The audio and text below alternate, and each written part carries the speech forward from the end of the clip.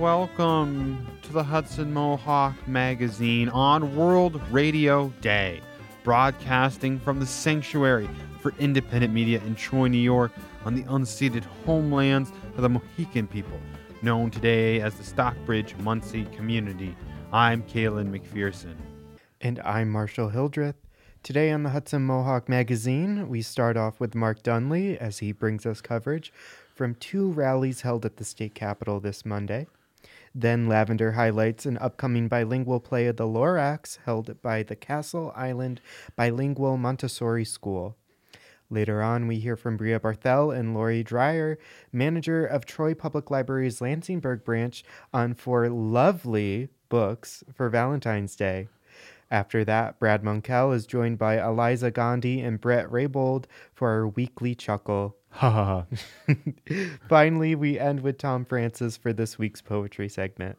But first, here are the headlines. After an outside law firm determined that the Rise Albany County District Attorney Dave Soares awarded himself last year violated state law and the county charger, Soares has announced that he will be returning the money. The funds were from 2 state grants. The Times-Union reports that Albany Academies, the city's oldest private school, will be cutting staff and making most grades co-ed as the Academies continues to deal with a significant decrease in enrollment. The Gazette reports that the proposed hockey arena and event center at Mohawk Harbor is poised to receive $5 million in funding from Schenectady County. This is the latest injection of public funds, or for what is expected to be a $50 million project. The city of Schenectady is also planning to contribute an additional $2.5 million to the project. Several Albany County legislatures are seeking to create a task force to determine how the revenue generated from cannabis sales tax in Albany County should be spent. These legislatures want to ensure that communities hit hardest by the war on drugs receive investments from the sales tax revenues in order to address economic and racial disparities within the county. The Troy City Council is once again offering neighborhood improvement program funding for projects that enhance public spaces through painting, planting, public art, and maintenance of parks and trails or other improvements. Projects must be carried out by volunteers. Last year's $20,000 was provided to 21 projects. The deadline to apply is March 29th. Also, today is World Radio Day. It is a day to celebrate the past and future of radio. Woohoo! And that is all for headlines. And for those just tuning in, you're listening to the Hudson Mohawk Magazine, grassroots listener-supported radio that builds community in Troy and the Capital Region. Our content is produced by volunteers. To learn more on how you can join the HMM team, go to mediasanctuary.org/get-involved, email us at hmm@mediasanctuary.org, or give us a ring at 518-272-2390. Now for our first segment, we hear from Mark Dunlea, who covered 2 rallies at the state capitol. The first rally was on the need to pass coverage for all, which would extend federal Medicaid coverage to undocumented adults. In the second half, we hear from Senator Pete Harkman about his proposed to expand the sale of electric vehicles within New York State. On Monday, February 12th, we covered 2 rallies at the state capitol. The first was on the need to pass coverage for all, which would extend federal medical coverage to undocumented adults. We hear from the 2 lead bill sponsors, Assemblymember Jessica Gonzalez Rojas and State Senator Gustavo Rivera, as well as Assemblymember Harvey Epstein.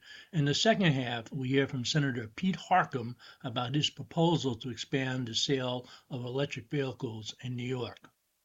Representing the Coverage for All coalition today, and we stand here in solidarity with community members, community-based organizations, elected officials, union leaders, to urge the legislature to include coverage for all in their House budgets this year. Part of Black History Month, I'll start with a quote by the great Martin Luther King Jr. Of all the forms of inequality, injustice and health is the most shocking and inhumane. We know that the state has taken great steps towards equity in health. However, immigrant New Yorkers still remain one of the largest uninsured populations in New York State. I'd like to present our champion in the Assembly, Jessica Gonzalez Rojas. Listen, I'm really thrilled to be here, but I'm actually tired of fighting for this because this is something we've been fighting for many years. Prior to me holding this bill, which I proudly advocated for, former Assemblymember Dick Godfrey advocated for this bill for many years. It is something that makes sense for New Yorkers. It is a bill that would ask the Commissioner of Health to draw down federal money by submitting a 1332 waiver to the federal government. This is a waiver that will be submitted that will allow us to use federal dollars to ensure a community that has given so much to our state, a community that is deserving of health care. Right now, we provide health care for children 0 to 19, until their 19th birthday, no matter their immigration status. And we fought and we were able to get adults 65 and older to get covered as well, and pregnant people within their first year of postpartum. And the folks who are missing are the folks between 19 and 64 who are not pregnant or are not postpartum. Your health needs don't change when you turn 19. This is something that is both the moral and right thing to do, and it will save the state money. We've heard countless stories from our advocates that are behind us. Healthcare is a human right, period, and that's what we're fighting for. But it also makes fiscal sense for the state to do this. So I'm proud to champion this in the Assembly and proud to work with my colleague in the State Senate to continue to fight, continue to advocate until we get this in the One House budget and ultimately in the New York State budget so that we can provide health care for every single New Yorker despite immigration status. Assemblymember Epstein. We have a hospital closing in my district, Mount Sinai Beth Israel, and they're saying we have too many hospital beds. But the reality is, when people don't have insurance coverage, their place to go is the emergency room. They can't go to preventative medicine. They don't have a doctor's office to go to. So what we're going to say is people who are in this category, the 19 to 64-year-old, will be forced to go to ERs with less ER beds, risk their health quality, impact their employment opportunities, and impact our state and cost us more money.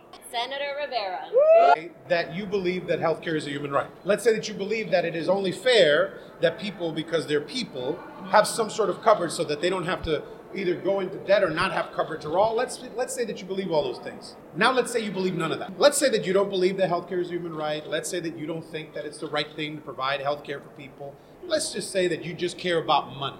Okay, here's some facts for you. In 2022, the state of New York spent $860 million, 430 of that from a state share for emergency Medicaid. Back in 2022, we had a whole bunch of folks that didn't have any type of coverage, but wound up in the emergency rooms because they, were human and got sick and wound up there. And so the state had to pick up the tab for $430 million. So what we're saying here is that even if you don't care about people, even if you don't think that healthcare is a human right, if you care about the bottom line, then you need to make sure that you advocate extra hard to get coverage for all. Right. Because that means that we would get money from the federal government that they already told us explicitly last year that they would give us. So we have to ask for it so that we can extend healthcare coverage, the essential plan, to all these folks who, again, because they're human, they will have some moment that they will need to be in the hospital, that they will need health.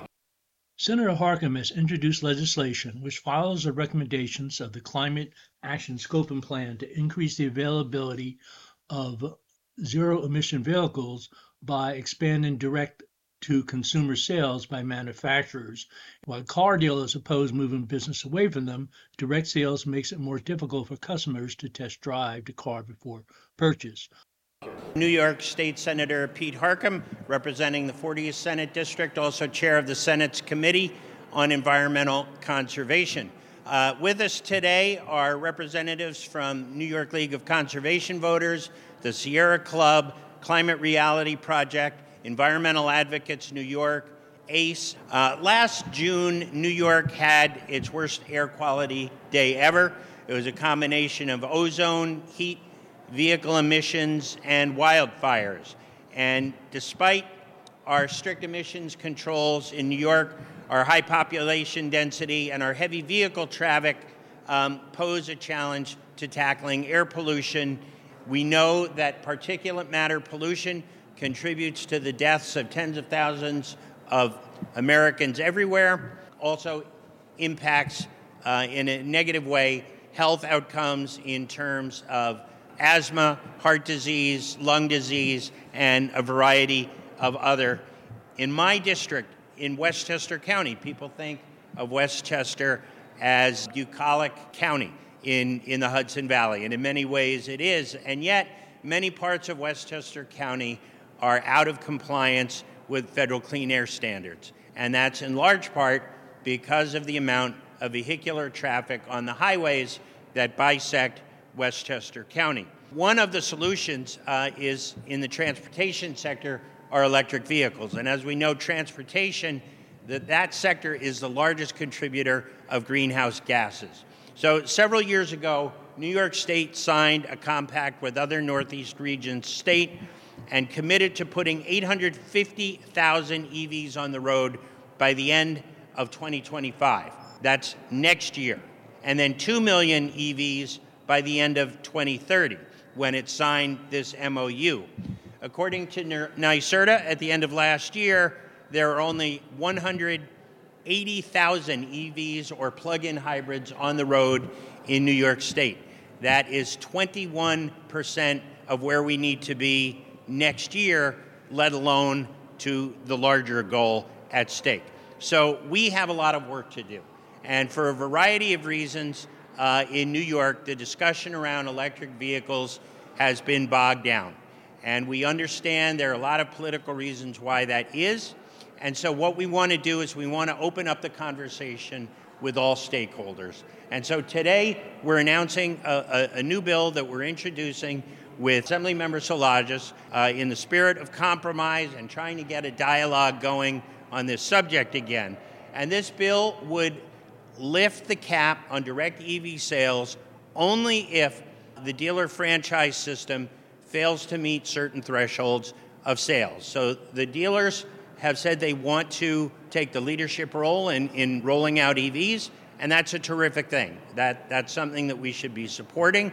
But if they can't, what this bill does is gradually phase in a few by certain benchmarks. And those benchmarks are if it's less than 35% EV sales by 2026, there could be up to 10 new registrations for EV dealers. If it's less than 68% by 2030, there could be 10 more.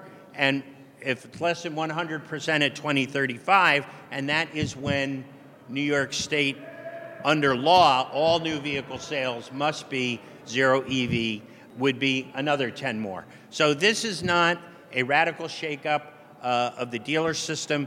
What we're trying to do is let the dealers lead the way, but we also want to provide support in the system. This is about our air quality. This is about climate change. This is about public health. This is not trying to change the economics of New York State. This is trying to get everybody at the table, seeing how we can work together to tackle this enormous problem. This has been Mark Dunlea for the Hudson Mohawk Magazine. Thank you, Mark, for always bringing us the latest from the Capitol. To hear the rest of this interview, go to our website, mediasanctuary.org/HMM. Now we hear from our correspondent Lavender, who spoke with director Christophe de Mira on the upcoming bilingual play of the Lorax, which is being held by the Castle Island Bilingual Montessori School. Castle Island Bilingual Montessori School is putting on a bilingual children's play, El Lorax, on February 15th. Joining me now is the director, Christophe de Maria. Welcome to the Hudson Mohawk Magazine. Gracias, Lavender. Thank you. It's so great to be here. Awesome.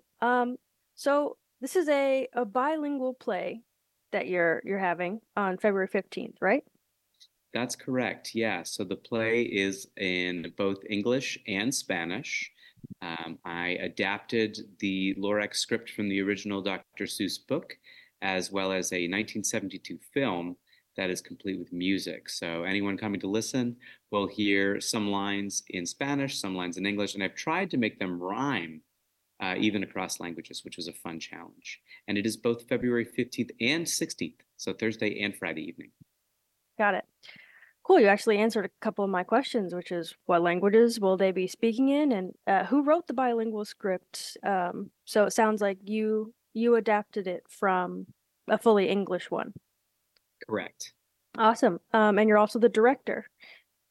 What is it like directing in multiple languages? That's a great question. So the kids here are wonderful. At Castle Island Bilingual Montessori School, they serve pre-K through fifth grade. So this is Clase Verde, which is about 11 students from 6 to 10 years old. And there's one kindergartner who's 5, who are all participating. And they are in various states of their familiarity with the Spanish language. So a couple of them are totally immersed in that. Their families speak Spanish at home, and they are in classes where some of the teachers speak Spanish the entire time. And then some of them are less familiar with English and with Spanish, excuse me. And so they are learning. And so a lot of the process of the play was translating, especially some more difficult terms that are relevant specifically to the story. And this is Dr. Seuss, right? So you can imagine that there are some words that obviously just don't translate. Why? Because Dr. Seuss made them up. So those ones will still be in Seussian English, as it were.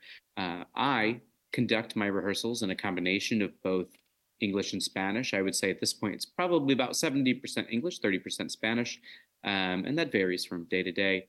But yeah, they've learned how to navigate the stage in Spanish. They've understood some theater vocabulary in Spanish, and are sometimes speaking Spanish to one another, though that's far less frequent right now. Got it. Have you put on other productions in multiple languages? So yes, this is actually my second year with Castle Island Bilingual Montessori School. Last year, we produced an adaptation of an Anansi myth from West Africa and the Caribbean, which was also in both Spanish and English in a script that I had adapted. Very cool. What other bilingual events does the school have besides these plays?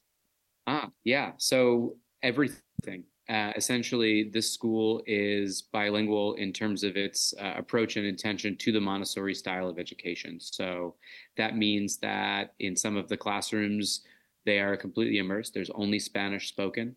They do experience cultural and artistic and educational materials in Spanish and English.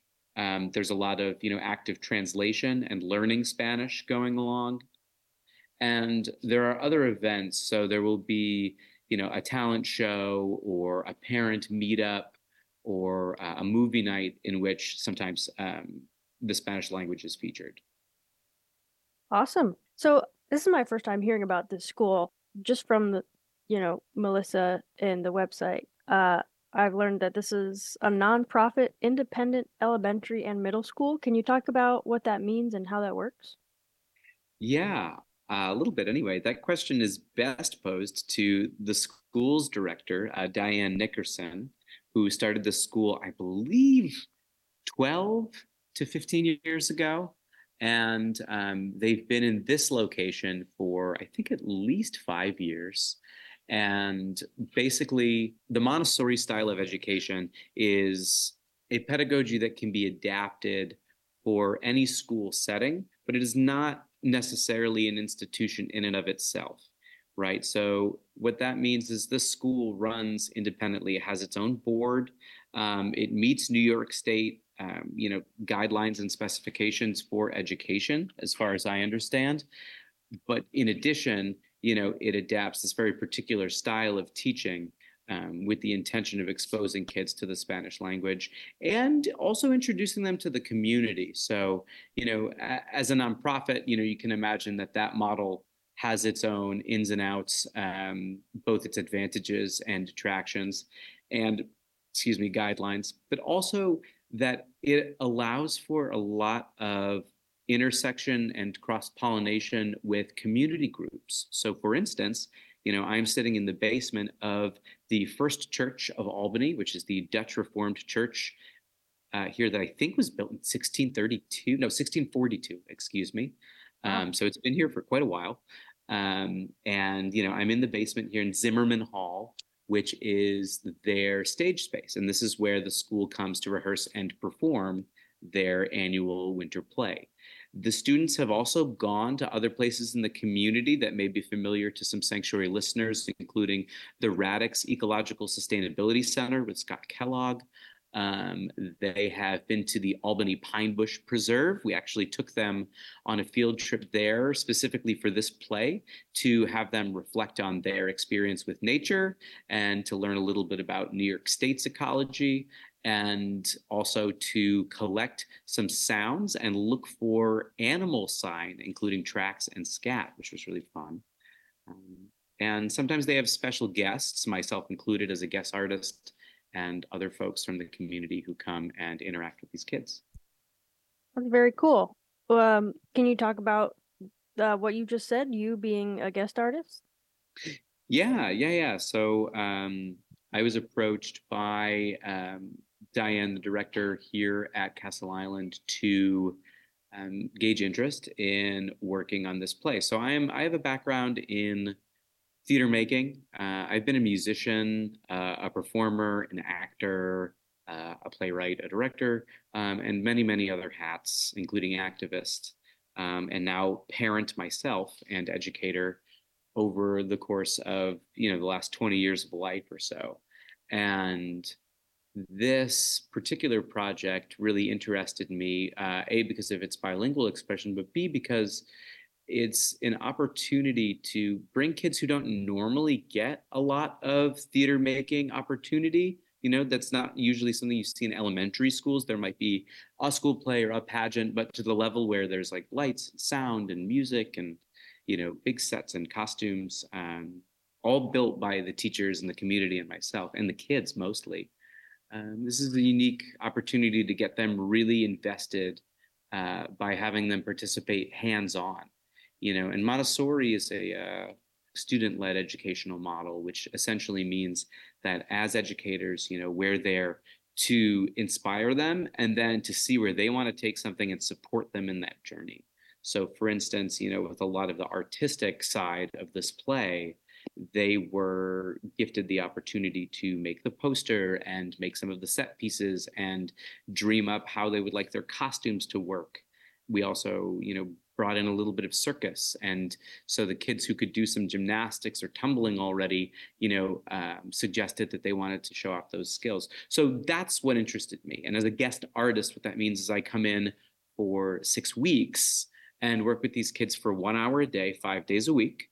And then on the margins of that, I'm working on the script, or I'm working on the set, and I'm working with a coalition of teachers and the rest of the Castle Island faculty and staff who have been supporting them. Very cool. Where can people learn more about the school, and where can they get tickets to the show? That is a great question. So the first thing you're going to want to do is go find Castle Island Bilingual Montessori on the various social media. There is an Instagram account, there is Facebook, there is also a website.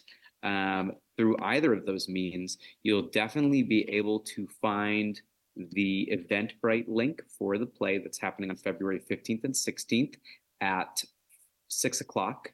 The doors will open around 5:30, and there will be a bake sale.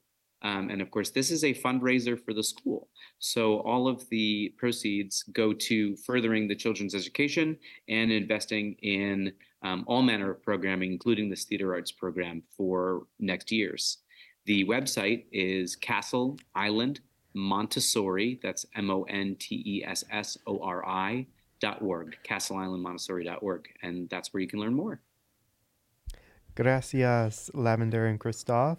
For more information on the event and where to find tickets, they will be linked on our website at mediasanctuary.org under this interview.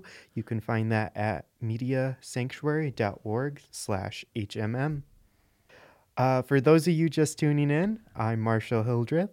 And I'm Kalen McPherson. You're listening to the Hudson Mohawk Magazine on the Hudson Mohawk Radio Network on WOOCLP 105.3 FM Troy, WOOGLP 92.7 FM Troy, WOOSLP 98.9 FM Schenectady, WOOALP 106.9 FM Albany, and always streaming online at mediasanctuary.org. This program comes from the Sanctuary for Independent Media in Troy, New York, or right here in Troy, New York.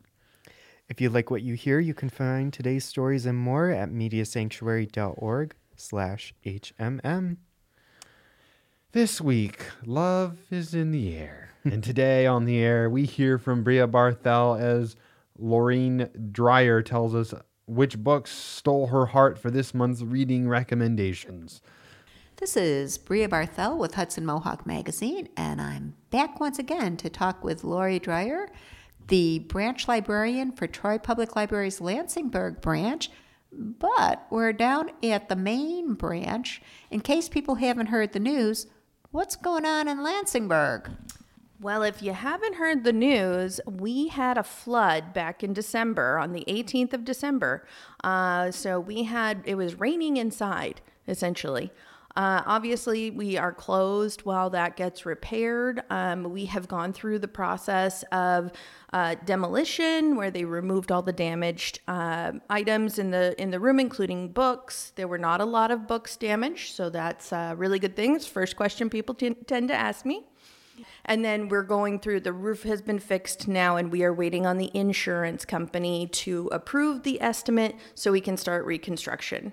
I don't have an opening date, sadly, but we will definitely update you on our website. But if the reconstruction hasn't even started, it's not going to be in February. Well, probably. I don't know. I'm trying to be cautiously optimistic. Like I said, we're waiting on the insurance company. There may be things that we have to do beyond what the insurance company approves. So that, of course, adds to the length of time we're closed. So Laurie and her colleagues, Mike Gregg and Ernst, are all down here at the main library carrying on. So one of the things she's carrying on with is bringing up us book recommendations each month. And this time she decided to focus on kids' books. What did you have in mind with that? We're coming up on a couple of holidays about love, and I just wanted to focus on that. Kids' books have such amazing art these days, and they're so well written, and they're just so much fun. And of course, they're a quick read. As an adult with no children, I love reading kids' books, so I encourage people of all ages to read them. And with school holidays coming up, parents, guardians, family members, you have more time to read with your kids. Exactly. And there are some in this bunch that are really great for reading aloud. Okay, so what's the first one? All right. Well, the first one is called Eyes That Kiss in the Corners, and it is written by Joanna Ho and illustrated by Zung Ho. It is a really lovely book that explores self-love and acceptance as well as familial love. It's a story of a young Chinese-American girl, and she notices that her eyes are different from those of her classmates and her friends. So she kind of explores what that means and why her eyes are so similar to those of her mother, her grandmother, and her younger sister. So some of those connections relate to classic Chinese tales, which are really illustrated beautifully in these full-page color spreads, beautiful colors. And then the girl feels empowered. She, at the end of the story, you really feel like she's made this connection with her family, and she's filled with appreciation for her own identity. It's really a book about self-love. Longtime listeners may have an echo of, wait, didn't I hear about that once? I think that was one of Carol Roberts' picks a few months ago, but I think that's a testimony to how good the book is. that 2 different librarians said, this is worth telling people about. Yes, sorry for the repeat. But yes, it is. It's a really wonderful book. It's got simple text, and it's recommended for ages 4 to 6, or 2 to 6, I'm sorry. Okay, and then the next book? The next book some of you also may be familiar with. It's called Hair Love. It is written by Matthew A. Cherry and illustrated by Vashti Harrison. It's the story of a young girl named Zuri who wakes up and she's excited about the big day that she has planned. She tiptoes around the house trying not to wake up her dad. And she goes to the bathroom because she wants to do her hair really special for today. And while she's on her tablet, the cat knocks over her tablet, making a noise, wakes up her dad. He comes in and he starts to do her hair. And it is just the most delightful interaction between a father and a daughter. And you don't see that much in any stories. You don't see a lot of daughter-father tales. So this one's just really lovely. It is a really beautifully illustrated book. Each page has like 1 or 2 simple sentences and really helpful facial expressions for younger readers. So it's recommended for ages 2 to 7. I would also be remiss if I did not mention that this book is based on a movie, which I know is the opposite way it usually goes. But there's a short film called Hair Love you can find on YouTube. And the film, it packs a lot of story into just 7 minutes, I have to say. And it is actually a little bit different story than the book, but definitely worth a watch. I think that was up for an Oscar a few years ago. I believe it was up for, an Academy Award, yes, and it won. Very cool. And the illustrations really are wonderful. Yes. Okay. And next? So next we have Worm Loves Worm, which is just such a fun book. The plot of Worm Loves Worm is very simple. 2 worms meet, they fall in love, and they decide to get married. This has Valentine's Day written all over it. Doesn't it just? Yes. The complications, as is often the case, come after the decision to get married is made.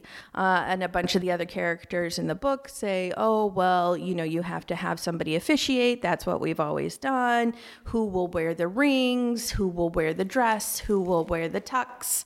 And it all kind of comes down to Worm Loves Worm. And that's the most important part of the day. And I can see how you might be able to get a ring on a worm. I don't see how you would get a tuxedo on a worm.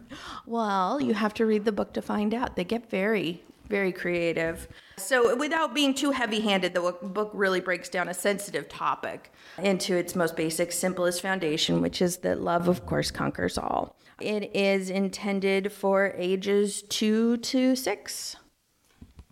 Terrific. And you've got another one here. I do. So my last one is called Anzu, the Great Kaiju. And I don't know if you know what a kaiju is. And that's Kaiju. I can read the word from here, but listeners, you can't. But I don't know what it is. Okay, a kaiju is a large mythological beast that destroys cities. So like Godzilla was a type of kaiju. Mothra was a type of kaiju.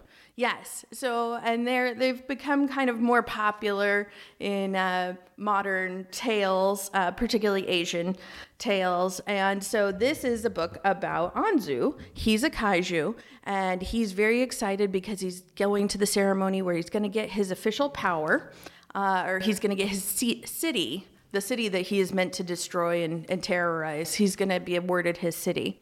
And his power, it turns out, is the power of flowers. The power of flowers, Flowers. So flower power lives. Yes, exactly. So, it's not atomic breath. It's not the ability to summon storms. It's not magnetism. But the power of flowers is something that he can use. And so he tries very hard to torture the city. And he just kind of creates laughter and joy. And then eventually he figures out, he feels like a failure. Why am I a kaiju? He feels like a failure, and he figures out how to torture the city. And then he realizes that he didn't really want to do that because he sees how miserable he makes the little people in the city. And it's worth seeing it just to see that this kaiju that is supposed to terrorize a city is a fluffy little yellow ball. Yes, he's very cute.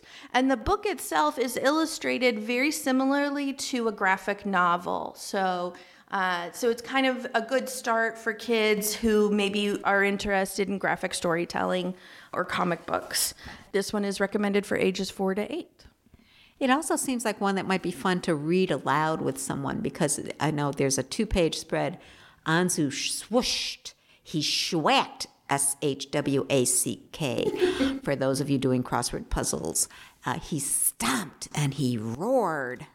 Yes, exactly. And it's really a sweet tale because he doesn't want to disappoint his parents, who are regular kaiju, and his grandmother, who is also in the story. And it ends up, I'm not going to say much more. I don't want to spoil it for you guys. You got to come get the book at the library. And that library is the Troy Public Library main branch only. And the location of the library? The library is located at 102nd Street in Troy, New York. So we're right in downtown Troy next to the courthouse. And for more information, you can go to the website thetroylibrary.org. Once again, that's Laurie Dreyer. She's the manager of the Lansingburgh branch, but with that closed, she's down here at the main branch. And I'm Brea Barthel for Hudson Mohawk Magazine. Thanks, Laurie. Thank you for having me, Brea. Thank you, Brea and Laurie. Our hearts go out to the Lansingburgh branch as they continue to recover from flooding, and we always look forward to next month's reading recommendations. Now we turn our recommendation for the love of comedy with Brad Monkell himself. Hello, Brad. How are you tonight? Hey, Kaylin. Doing good. Hi, Marshall. Hello. Glad to be here, as always. It looks like you're in a pretty dark car there. Yep, I'm in the middle of a rehearsal right now. Oh, fun. I'm glad I can join you guys to talk about some comedy. So who'd you bring this week with you? This week, I'm very happy to be joined by Aliza Gandhi, as well as Bret Raybould. Say hello, you two. Yo, hey, how's it going? It's going great. I'll tell you what, I can relate to this kaiju. I mean, you're talking about someone who feels like a failure, who doesn't want to disappoint their parents. I'm like, I think I'm a kaiju, man. I think I'm a kaiju. Don't we all? I'm glad you got a lot out of that last piece on the show. It was wonderful. Yeah, we can all relate in the struggle of doing comedy. But you, what do you have to complain about? You guys are doing very well. I'm excited to talk to both of you because you guys are both going to be up here this weekend for shows in the Capital Region. If anyone listening would like to catch the shows this weekend, both Bret and Aliza are going to be at Fort Orange Brewing this Saturday at 7:30. Funny enough, I'm literally, my rehearsal space is right next door. I wish it was at the same time so I can go over after. And then Aliza is also going to be at the Lark Street Tavern this Sunday at 7 o'clock. And just to do a little quick, I guess, background on you guys for everyone listening, Bret has a new comedy special out called Bret Raybould Retires from Comedy. Well, I guess it's not that new. It's a couple of years old, right? Hey, couple of years old, but it's still fresh if you haven't seen it. Wait, he's retiring already?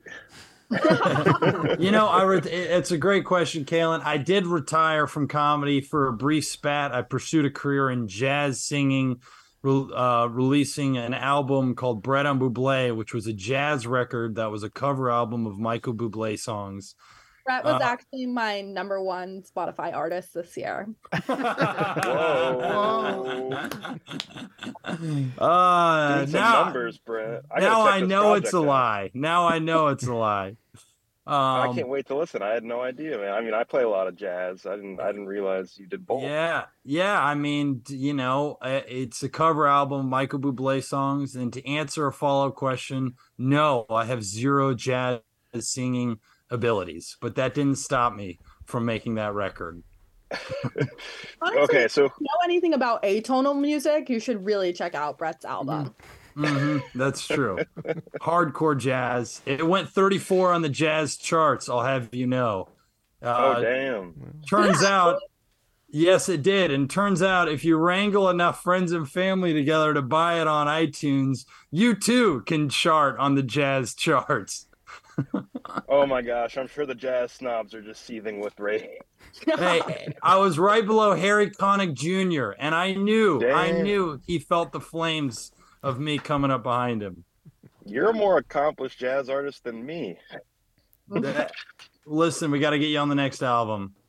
Got to get you on the next album. Studio there's sessions. So many exciting things to talk about. I mean, Bret, you also have your show Better Halves on Sirius XM. You co-wrote the play Race, the movie. Mm-hmm. And yes. I'm excited to talk about all of it. Aliza is studying dramatic writing at NYU. She's PA'd at The Daily Show. She's working with the Tribeca Film Festival now, and has produced shows at BCC and Soho Playhouse. So now that we have, like, I guess everything laid out here, before we circle back to some more of your skill sets, Aliza, you're from up here, right, in the Capital Region? Yeah, I grew up in the Capital Region. I grew up going to like all the storytelling mics in the area, and like watching a lot of improv in the area too. So, and then I just came out to the city to college, met a lot of comics, met Bret. Actually, no, I met Bret in Albany, which is really funny. Oh, okay, cool. Yeah. And then, Bret, where are you from? I am originally from Kansas City, Kansas. Oh, okay. Yeah. My girlfriend's from Kansas, yeah. Oh, I like even more. And yeah, as of yesterday, big news, guys. I just became a 3-time Super Bowl champion. So, oh my god, I mean, very accomplished guy on the mic right now. Bret is bragging all over. You got lots of credits to. It was all me. It was all me. Don't let them fool you and talk Patrick Mahomes or Kelsey or even T Swift. I take sole credit for the 3 Super Bowl rings. You're kind of like the T Swift of Kansas City. Wow, that is high praise. Honestly, Bret on Taylor next, maybe.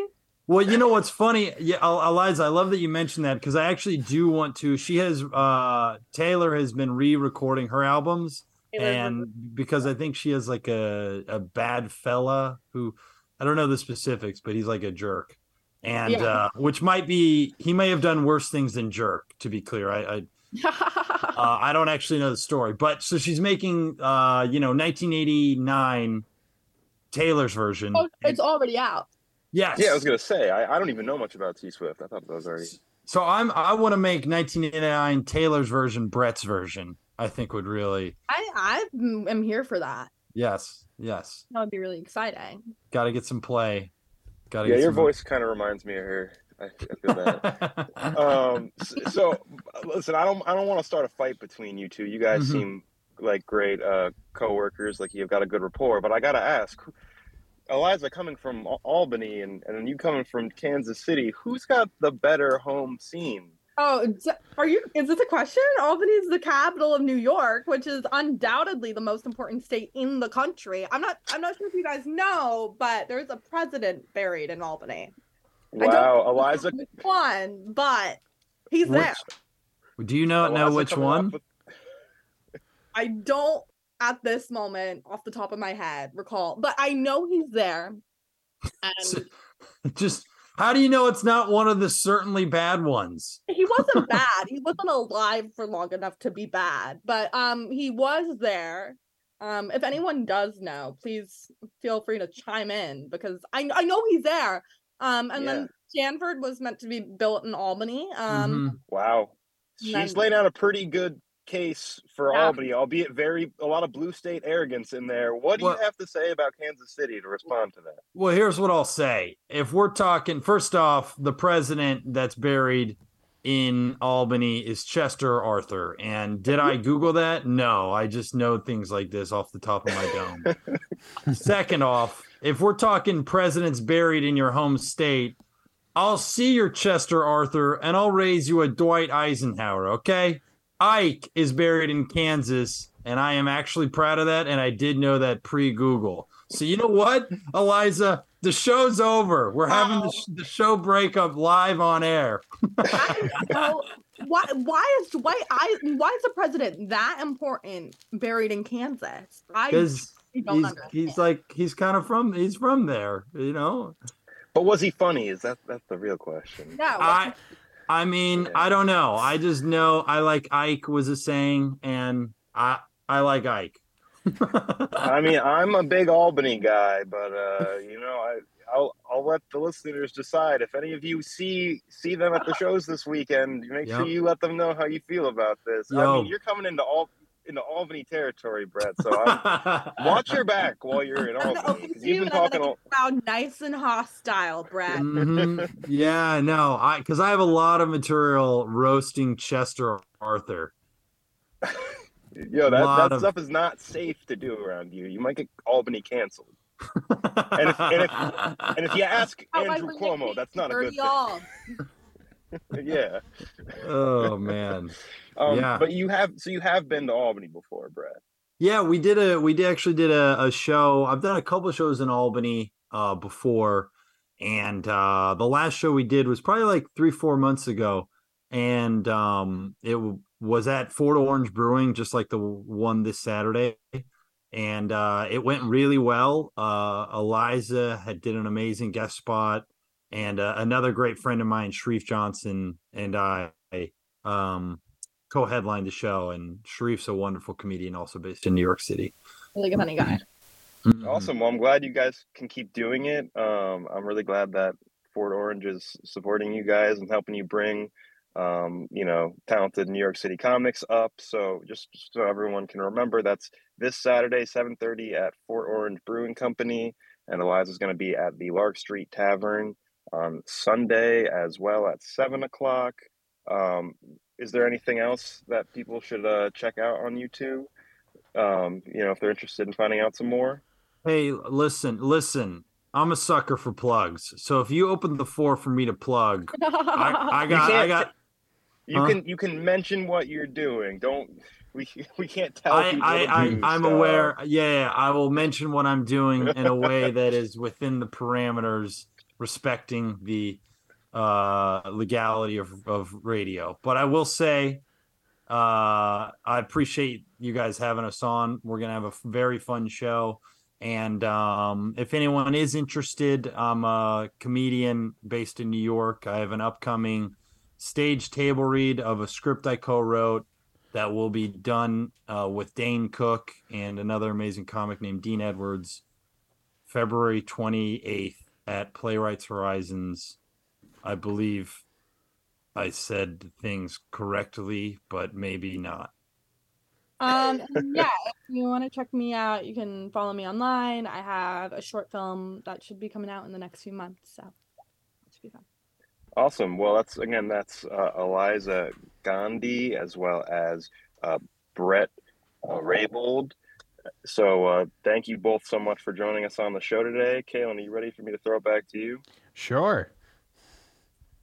Thank you so much. Awesome. Thank you, guys. Thank you, guys. Great car interview. Awesome. Well, always thank you, Brad, for bringing us a laugh, and especially to Aliza and Bret for coming on to Hudson Mohawk Mag. Excited to see those shows. And now we move on to Thom Frances as he details our weekly poetry segment. Thom Frances welcomes African-American author, playwright, poet, and recording artist Carol Durant to the stage as the featured reader at the long-running Poets Speak Out Loud spoken word series at McGeary's in Albany. Carol Durant is an African-American author, playwright, poet, and recording artist.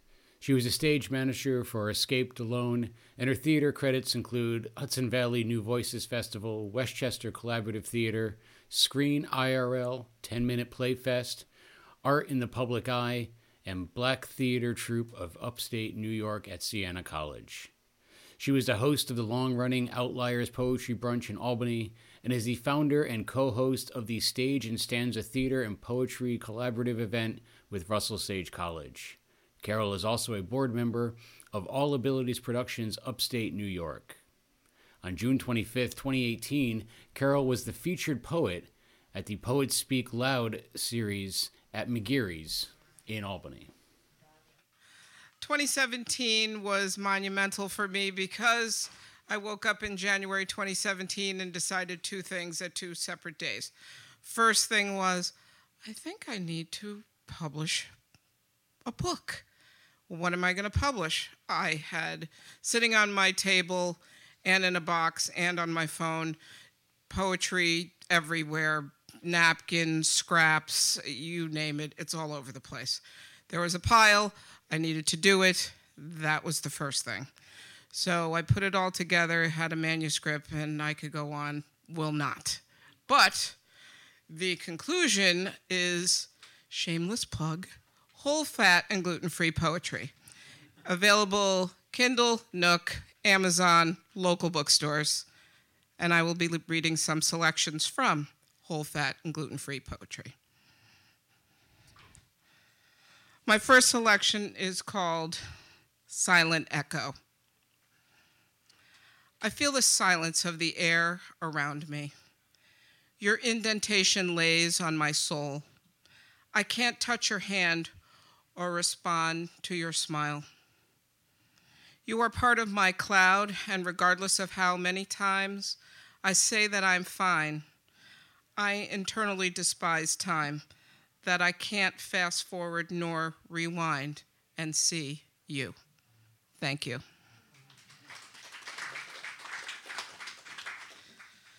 So, in and around putting the manuscript together, etc., you know, you have to find an editor, and who are you going to trust the process to make sure, and thankfully for me, found 2 editors who, you know, basically as backup, just to get my thoughts and my splicing of the commas and all the other crazy stuff that I do together. So I give a shout out and thank you to those editors, because they are fantastic.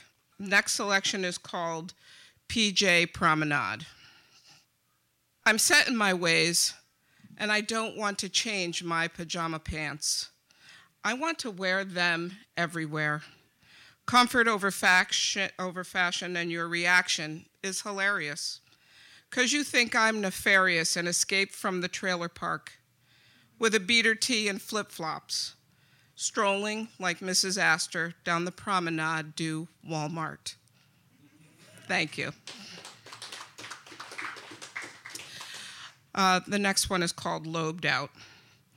My sun illuminates my journey, hoping for a pathway to victory, promising nothing but a destination for this hopeful traveler. Weary from navigating the potholes of life, delivered by internal thoughts, or covertly by so-called friends or DNA relatives. I walk steadily without sunblock, naked to the rays, thoughts ablaze, which could cause my soul to blister and route to be interrupted by gauze and ointment. In a prone position with a psychiatric nurse who cares. Thank you. Unfortunately, I know people who have been through the ringer, and thankfully they came out on the other side in a positive. So, my best friend has twins, so I wrote this for them, and the book it's dedicated. Some of the dedications are indeed for them. To Hold is the name of it. I'm a twin, and so I share room in the womb and same air. Also have half a birthday and maybe own room, fraternal. Identical, gender to be named, always a focal point. But shadows would I like to claim we learned trust to argue and resolve every day, and without you, no instant play. No funny faces learning to swim, fight, and play and not quit. With more of life's milestones that came up quick, like dating, driving, and graduation days. So without you, I would have a single view, not double attitude. Always linked to someone else, so I never walk by myself, is comforting like cookies and milk. Thank you.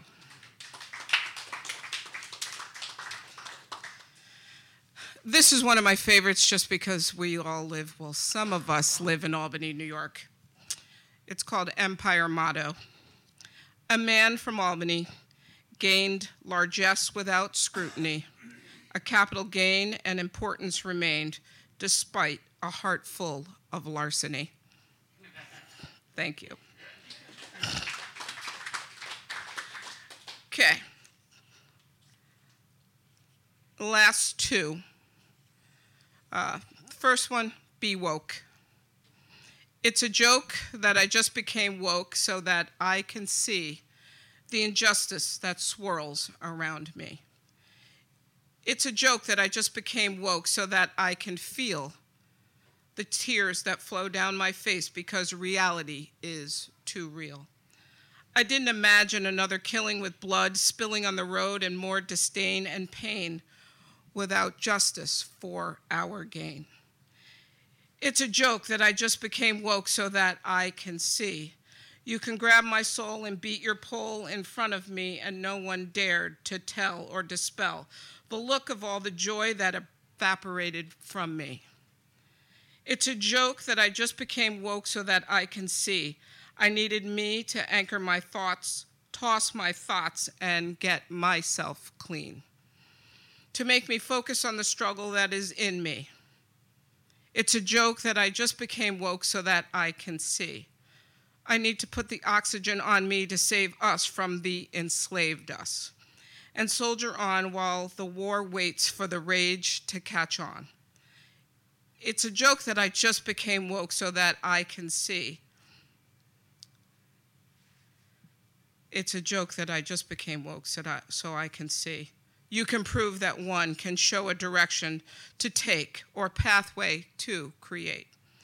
While victory imminent or years away is a goal with work and dismay. It's a joke that I just became woke so that I can see.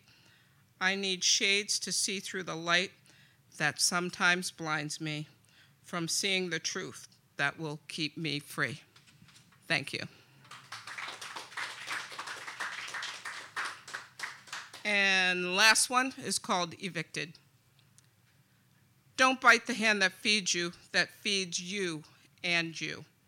The faucet could get turned off and you have to fend to mend. Belly aches and no crumbs left out, detached. Shut your mouth and do what you're told. Your thoughts may be bold, but you have no ownership of your space and deal with the monthly rates and give your stacks to others to mac. 'Cause you are a renter and although no shame, I'm on the streets in 7 days without boxes and a bunch of things. Where to go and what to do, I can't cry. I must act and do. I'm feeling fetal and feeble and need to rise and fight. Grab my phone and contact my peeps that's been in my shoes. Loud cries, positive vibes, and plenty of leads and offers of food. Tomorrow may yield my new address and my next new space. Temporary again, but not for long. Mission focus, not cryptic. So my being will always be grounded, permanent, and never evicted. Thank you.